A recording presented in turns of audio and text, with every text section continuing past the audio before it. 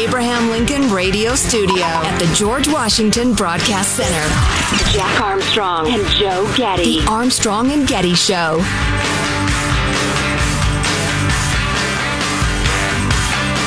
So I got a couple more of them for you. Here you go. Okay.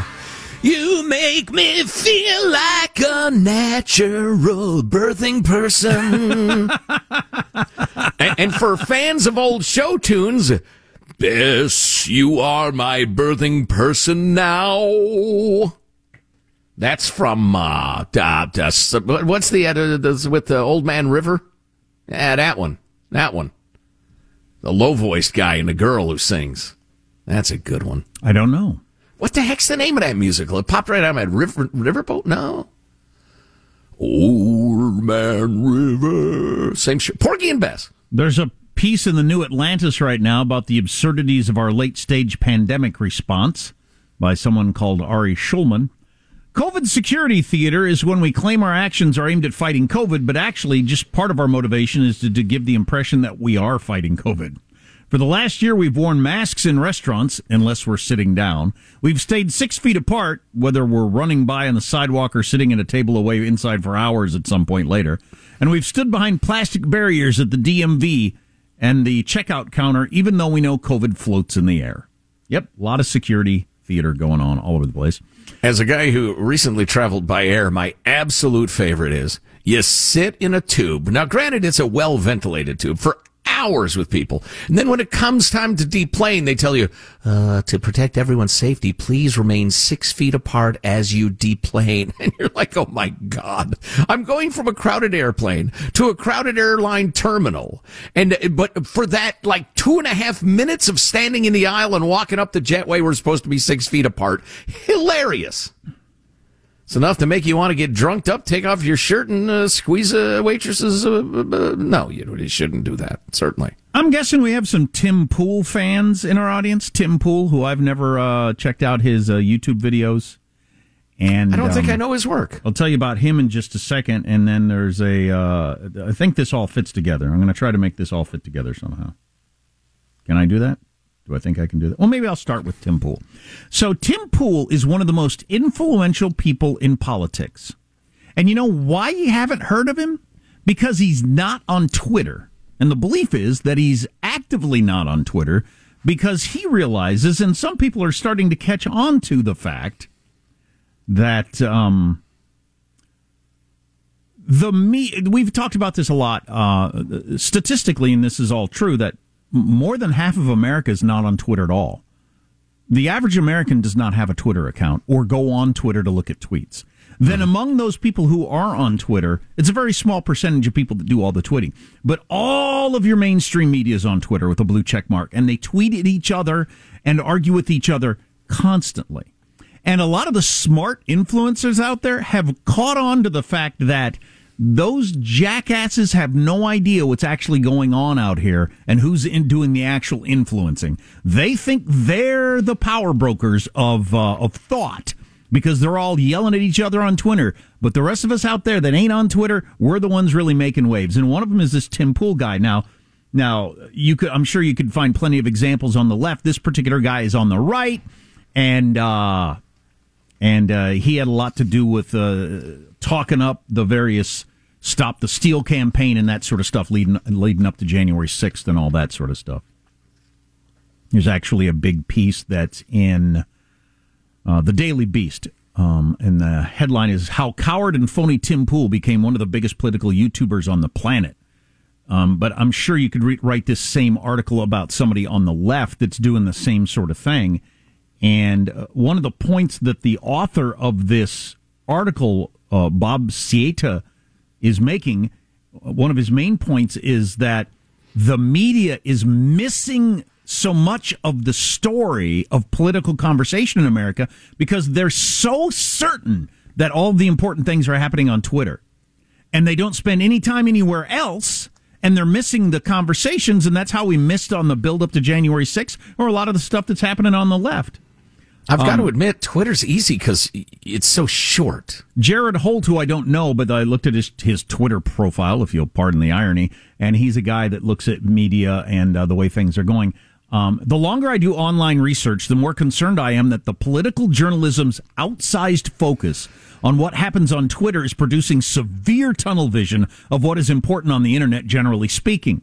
Was thinking about this again after speaking with Bob Cieta yesterday and hearing him theorize that a reason a massive online influencer like Tim Pool has evaded close scrutiny for so long may be that he doesn't post his video content, which reaches millions and millions of people, on Twitter. So this idea is that there are a whole bunch of reporters who are missing these big gaps in national conversation because they think that them yelling at their friends on Twitter is all of the conversation.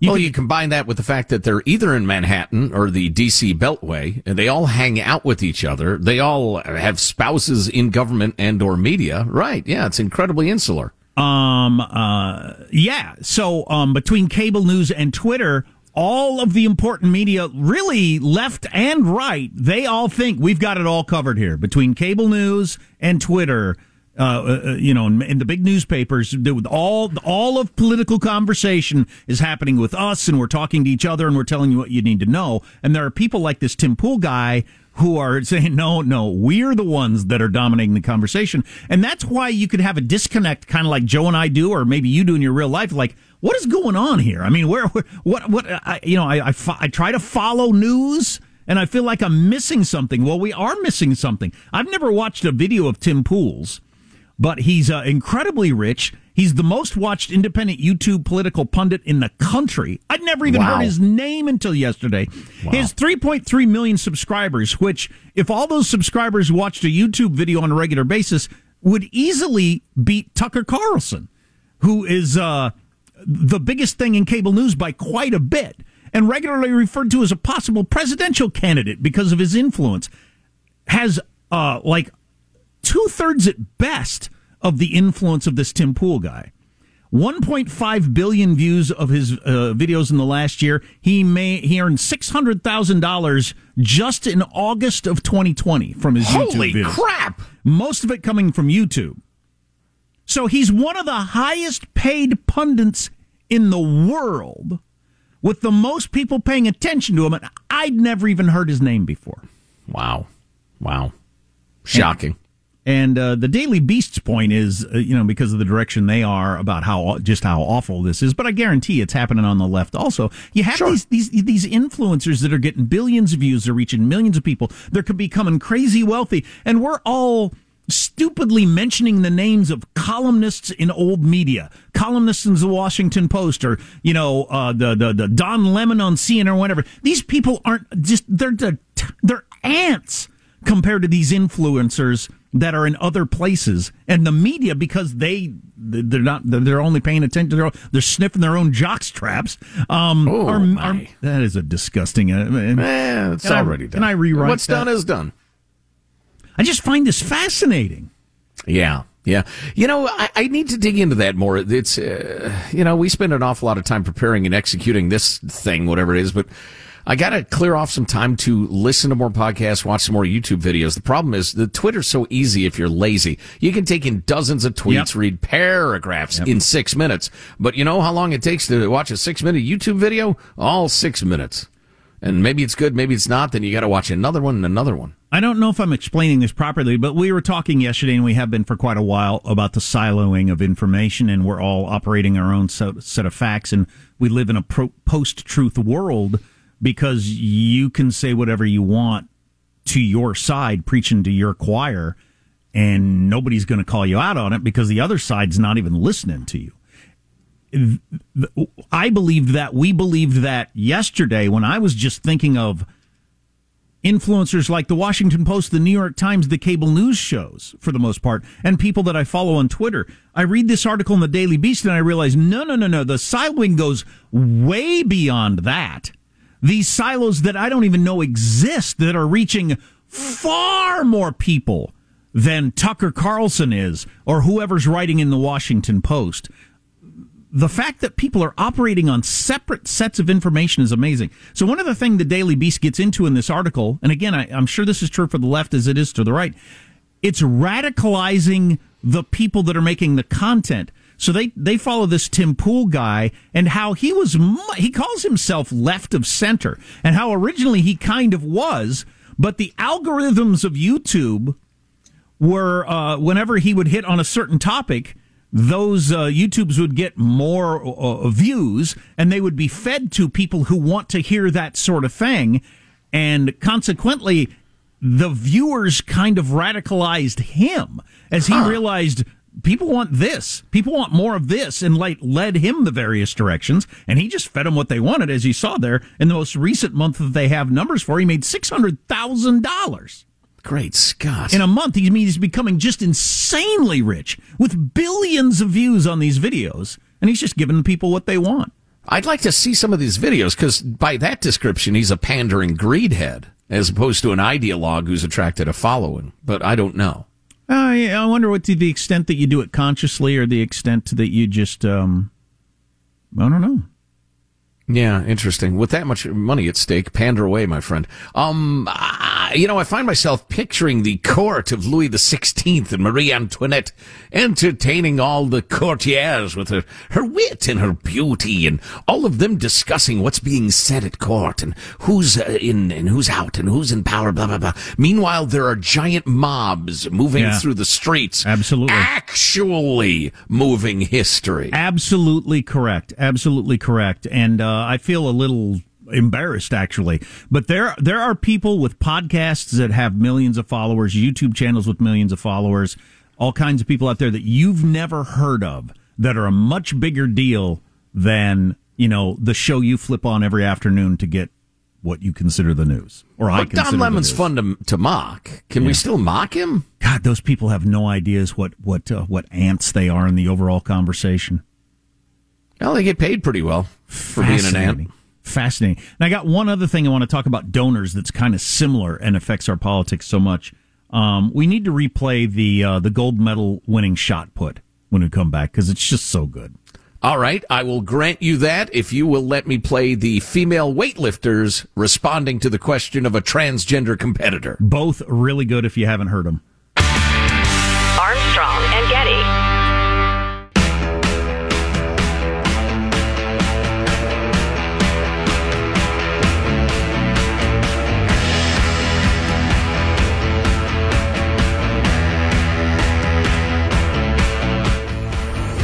The Armstrong and Getty Show.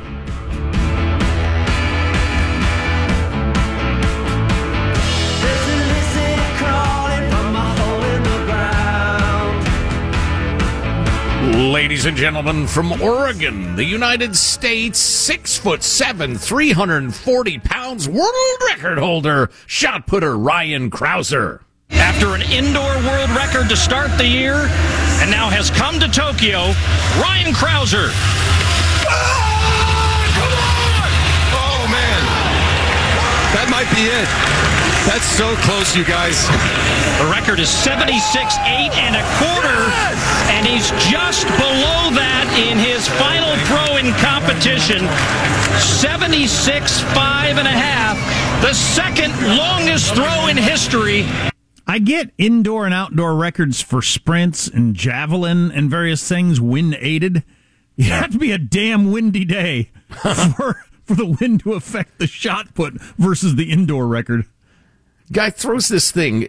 What is it? What does a shot put weigh? Is it 16 pounds? 100 pounds, 5 pounds. It's like a bowling ball. He heaves it most of the way from home plate to first base, if you're a baseball fan. And then he makes That's the world record. And the key is he makes this sound. Come on! Every time I eat a Kentucky Fried Chicken.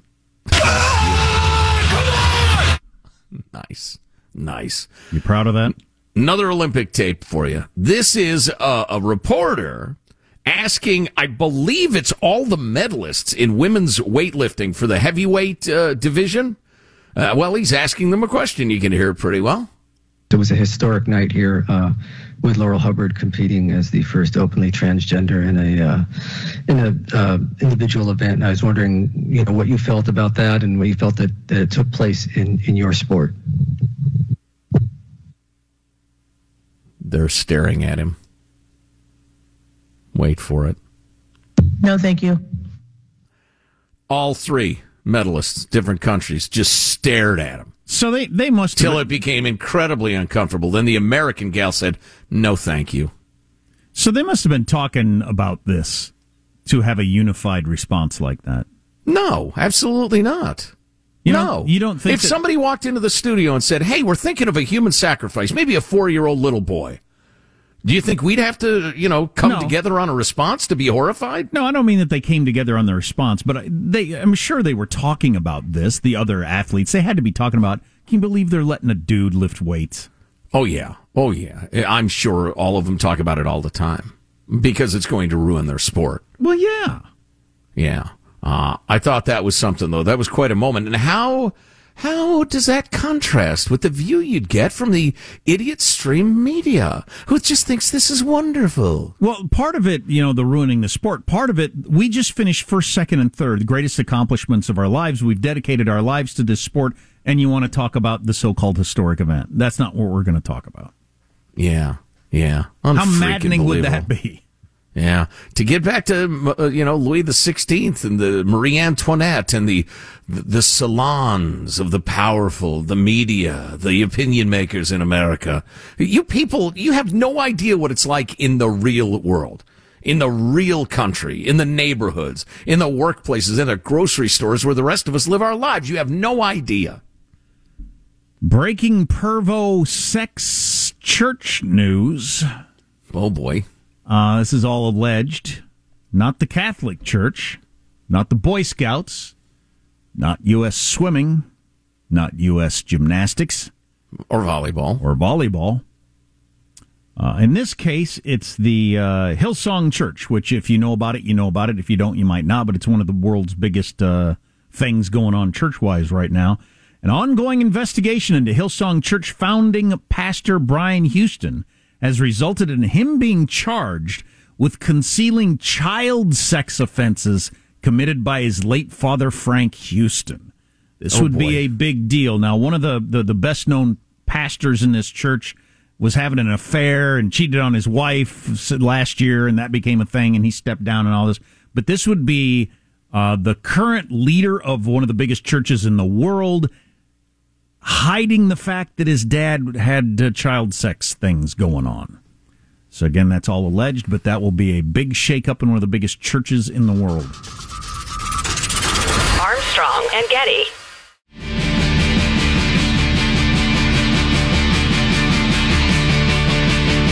The Armstrong and Getty Show. Just like what's happened all through COVID. Large corporations get bigger, and small businesses, those family businesses, got collapsed by government pressuring. And what's government doing today? Paying more to the workers to stay home than coming back to work. I started my first business when I was 20. The thing I learned in small business, you're the first to work, last to leave, last to be paid. This is government destroying small business as the fiber of America. Minority Leader Kevin McCarthy there, probably soon to be the Majority Leader, House of Representatives, third in line to the presidency, probably. Speaker of the House. Speaker of the House, yeah. Yeah. Probably, probably. Anyway, he factors into this next story. It was the main reason I played that, but he's absolutely right. I missed this story while it was happening, but it is the biggest transfer of money from small business to big business during the COVID as they made all the small businesses shut down while Target, Home Depot, Amazon, Walmart made bigger profits than they've ever made in their history. So, yeah, there you go. Keeping in mind that all those corporations have direct lines to the most powerful people in government. This is get their bidding done. This is a completely different topic, but again, Kevin McCarthy factors in just as a politician. So, from the be careful what you wish for department, unforeseen consequences. So a lot of us, including me, for years and years and years, thought big money in politics was just awful. And there had to be a way to do with that. And remember, John McCain worked practically his whole life to come up with a way. And Citizens United and everything you'd been hearing about your whole life. These big corporations and these billionaires out there donating money, and the Koch brothers and who's the guy on the left, Soros, and all the money people that control. Well, so we changed a lot of the rules and didn't seem to do any good. We didn't need to change the rules, just needed to invent the internet. And everything has changed in a very fast amount of time, and I didn't realize to what extent until you start looking into it the way Bloomberg did. Bloomberg Financial, their government division, looking into how much more money is raised from small donors now, which in theory, again, from be careful for what you wish for, in theory, we all thought that a whole bunch of small donors would be much more democratic, small d democratic, than big corporations and the super rich influencing politicians. But that is not the way it has worked out. Starting with the money, and they use Kevin McCarthy as an example, as recently as the 2018 midterms, and social media has been around for quite a while, but as recently as the 2018 midterms, McCarthy's campaign committee received $3.2 million, 40% of its total from corporate and other PACs. So 40% of its total was from the big money. They only made $23,000 from donors giving less than $200 each. That was in 2018. Huh. Wow. The most recent numbers for McCarthy, less than 1% of his $6.3 million total came from PACs. Remember, it was 40% in 2018. It's now less than 1%, and he raked in $2.3 million from small dollar donors. It was $23,000 in 2018. He's already at $2.3 million for this cycle. So it's been flipped completely on its head. And the politicians absolutely love this. And I listened to a podcast about this yesterday. It costs more money to try to raise money online than it does at the fundraisers that they used to do. So they used to, and it was usually in California. California bankrolled all the politicians in America.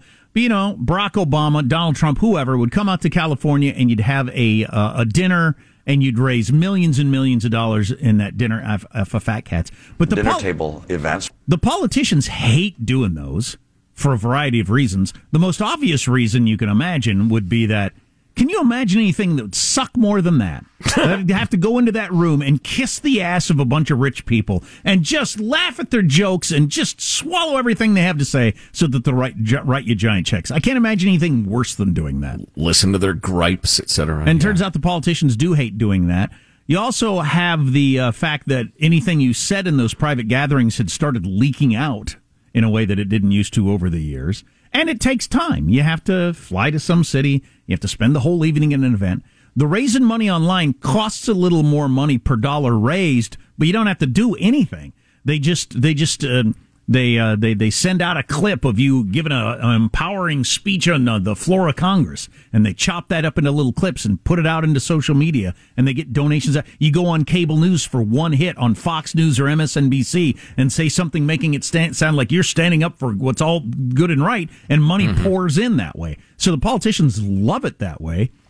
But what is happening in terms of the influence end, so we all thought, if it was small donors instead of big donors, we would get more responsive government, more normal government, not controlled by the rich. But it's the most online crowd. It's the crowd that watches the most cable news, that listens to the most extreme voices, that follows the most extreme voices on Twitter and everything like that, that does all the donating. And they're pushing the politicians, in effect, because the politicians know where the money's coming from, into more extreme positions. And well, what I don't think a lot of us understood was that political giving isn't intellectual, it's emotional. And the way you get contributions is to whip people up one way or the other. Excellent point. When a whole bunch of money comes in, it isn't because people have, thought through the immigration policies of this politician and decided that this Congressman, that is a compelling and successful sounding set of legislation. I would like to support you in your efforts. No, the person that's on TV saying they're stealing our country, and money's going to start to pour in while they're on cable news. Or the person on the other channel that's going to say, they're a bunch of racists, and they don't like the other, and they hate brown people. And then money start pouring into that person's. Yeah, the most extreme, loudest voices are making way more bank than they did before from your Koch brothers and your George Soroses. So we're ending up with more extreme politics and less representative of most of us than we ever did before. Yeah, one thing to point out very briefly, because I've been on this beat for a while, is George Soros has done an amazing job of getting extremist DAs elected all through the country. San Francisco, Los Angeles, St. Louis. That gal whose name, what is her name? It doesn't leap to mind, but she is in serious trouble. She is just absolutely perverted justice in St. Louis. So, those people still matter. But yeah, it's a hell of a unanticipated curveball. Well, how about those numbers just from Kevin McCarthy's campaign? And I assume all the other ones are relatively similar. I mean, it's been flipped on its head in a couple of years. And there's no, I haven't heard anybody explain on how we would get out of this echo chamber trap. They call it I think they call it the email loop trap. But just you send stuff out to all the emails that you've got, and they send you back money. And the more extreme you are, the more extreme voices send the more money, so you get even more extreme. How are we gonna break out of this trap? Well, and you combine that with the phenomenon that you've mentioned, that a lot of Congress people no longer consider it their job to legislate. Their job is to build their brand online, social media, etc. So how does that work when it's time to govern? I don't know. Nobody anticipated this happening, so something unanticipated will happen in the future. But for right now, I don't see how we break out of this. The most extreme elements on both sides control all of our politics. I don't know how that ends anytime soon. Yeah, good question. Rock the vote, everybody. Rock the vote. Speaking again of George Soros, did you see his right-hand man, his financial guy, is on trial for horrible crimes against women? He's half of Jeffrey Epstein. His thing was like S&M and tying women up and paying them lots of money, but then like severely beating them and saying and doing horrific things. So he's on trial. The guy's richer than you can imagine. He's got multiple multi-million-dollar New York, spreads, $9 million waterfront estate in the Hamptons, etc. These people are high rollers, big in the city's philanthropy circuit, gave nearly $500,000 to charitable causes in 2015, 2016, etc. But this guy had a sex dungeon, 66 years old. Jeez. He's accused of having committed violent acts and sexual assault against a number of women. 6 of his 7 alleged victims seeking at least $18 million. Civil trial, I guess. But anyway, I'd tell you more, but some of it's really sick and disgusting, which includes what sounds like a confession that he raped his own daughter. Oh, my God. Or that was some sick S&M dungeon talk. Anyway, perv. The sex part of the brain, and it's usually men, sometimes women, but usually men. The sex part of the brain is the least logical or understood part of it all, right? All these successful people, they've got every reason in the world to not do what they're doing. And there's a way to get sexual pleasure legally and in all kinds of ways that wouldn't blow up your lives, and they still do it. And I truly and deeply apologize for it. There's an example right there. Yeah.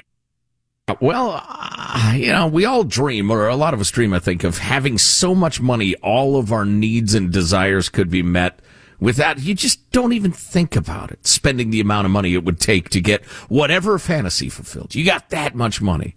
But, from the Bible on, the wisdom of old will tell you that's the highway not to heaven but to hell. Oh, yeah, I might have You're dreamed going to of that. screw it up. I don't know that I ever dreamed of that, but if I did, it was when I was younger. But I certainly don't now. There's no part of me at all that believes that having everything I want is going to make me happy. Well, everything I want now, my kids to be happy and healthy and blah, blah, blah. But stuff, sex, all the material stuff, no. I've had enough experience to know that is not the road to happiness. How about a donut? How much do you want a donut? Why is I've had a little success in my life and I came to that realization? How are you as rich as some of these people or as powerful as some of these people, and you still think that another sex with another person or another house or another whatever is going to make you happy? How do they not? I don't know if it'll quote unquote make me happy, but I want it and I can pay for it, so I'm going to. In that scenario, I just think that's You see a yacht, you think that'd be incredibly fun. I can afford it easily. You buy your yacht. You don't philosophize about it. God, you're boring. Please. I'm thinking a Manhattan sex dungeon would be nice. So I buy me an apartment. I buy the gear. I got a sex dungeon. I buy the gear. You know, I got the thing and the swing and the other thing and all those little things. And oh, please, we're going to get crazy. Got to get the whips and the shackles and everything that's Certainly. involved. Well, that's just a start. Probably a bunch of things I don't even know about that I haven't even considered. You couldn't handle it. No, I couldn't. I just can't. I'm amazed that so many people that have had enough experience with material success continue to think that more material success is the answer to their lack of happiness. Yeah. Again, I think you're philosophizing too much. This guy and his wife, they gave $500,000 to charity. Oh, there you go. They're nice people. Nice causes. Right. The guy's successful at his job. He's intelligent. So he's got a sex He's a lot of different things, including a guy with a sex dungeon. It's not like that summarizes his whole being. Exactly. In this case, the guy's a sicko. But, you know, I think you're coming off as a Puritan over here.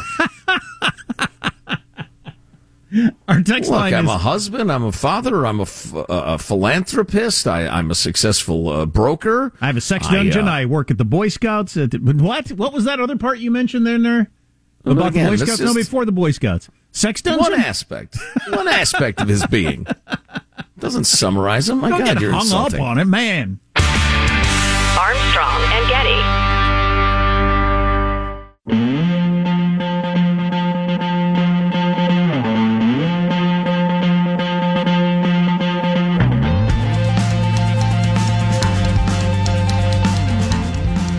The Armstrong and Getty Show.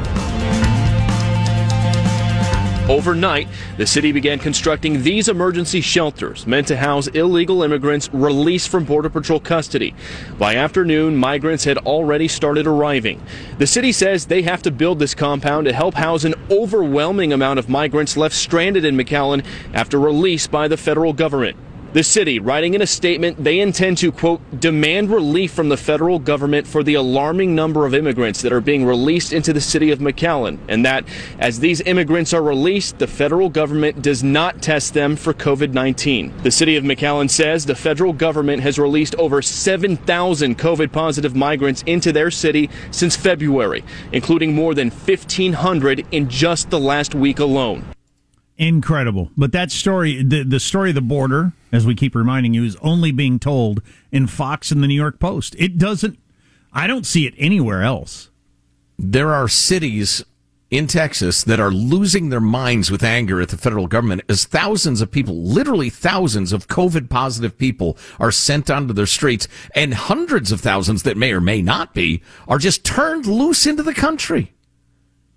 It's unbelievable. Oh, and irony of ironies, the Biden administration just announced we're going to continue the Trump-era policy of we're sending you back to your country. You can apply for asylum there. We're overwhelmed. Screw it. Remember that? That was racist and xenophobic and cruel and the rest of it. Well, now Biden's doing it because they've permitted the border to degenerate so badly. Unreal. And if a business says if they come up with a plan, they're going to demand vaccine cards in New York, that becomes a conversation on cable news. The fact that thousands of people with COVID are coming across the border and just heading out into America, I ain't got any time to even talk about that. We have some breaking political news, but before we get to that, a personal story that I will keep very short. And you might not get this story if you don't know all the details. I'm just going to assume you know a little of the backstory on this because I don't want to go too far down the road. Okay. My 9-year-old, who is a heck of a challenge for us, and we're hoping to get into school for the first time this year and everything like that. So as we got into an argument, I wanted him to do something that he didn't want to do, and I was trying to get him to do something like clean his room, set the table-ish sort of things, trying to get him to do something. He got mad at me and he said, "No wonder Mom left you." Oh boy, was his response. So, how's that? That escalated. How's that for a wounding comment? Jiminy. Yeah, well, you got to know the participants. Exactly, kids. He's a child. Anyway, so breaking news here. Mitch McConnell just said, and boy, you want a fun political fight. Here's one for you. Oh, boy. Mitch McConnell just said that the GOP will block the debt limit hike if Democrats pursue spending plans. So if the Democrats push forward on this infrastructure stuff, which they will, the Republicans are going to block the raising of the debt ceiling. So it's going to be... And you know what that'll bring, right? You know what that leads to? Do you remember, folks? Come on now. Cannibalism? We've had, well, eventually, yes. We've had a couple of them. Government shutdown. Government shutdown. What about the government shutdown? Is there a chance of a government shutdown? Blah, blah, blah, blah, blah, blah. Oh, my God. Kill me now. Kill me. I know. God. And they'll shut down the national parks and close off the national forests that you wander through and look at birds. And they'll shut down the beaches. That's a government shutdown. Yeah. Friggin' believable. This will be annoying. I don't know how much more of this I can take. Can we do sports talk or something? Recipes? No wonder Mom left you, he says. Yeah, that's a good one. Cheers. That's a out of bounds. Personal foul. Yeah, 15 yards. Yikes, son. Oh, geez. Oh, boy. We've chewed up... I actually laughed. I tried not to laugh, but I, stifled it. It's like, wow, that is something. Dude, you don't understand. Yeah, that's so not good.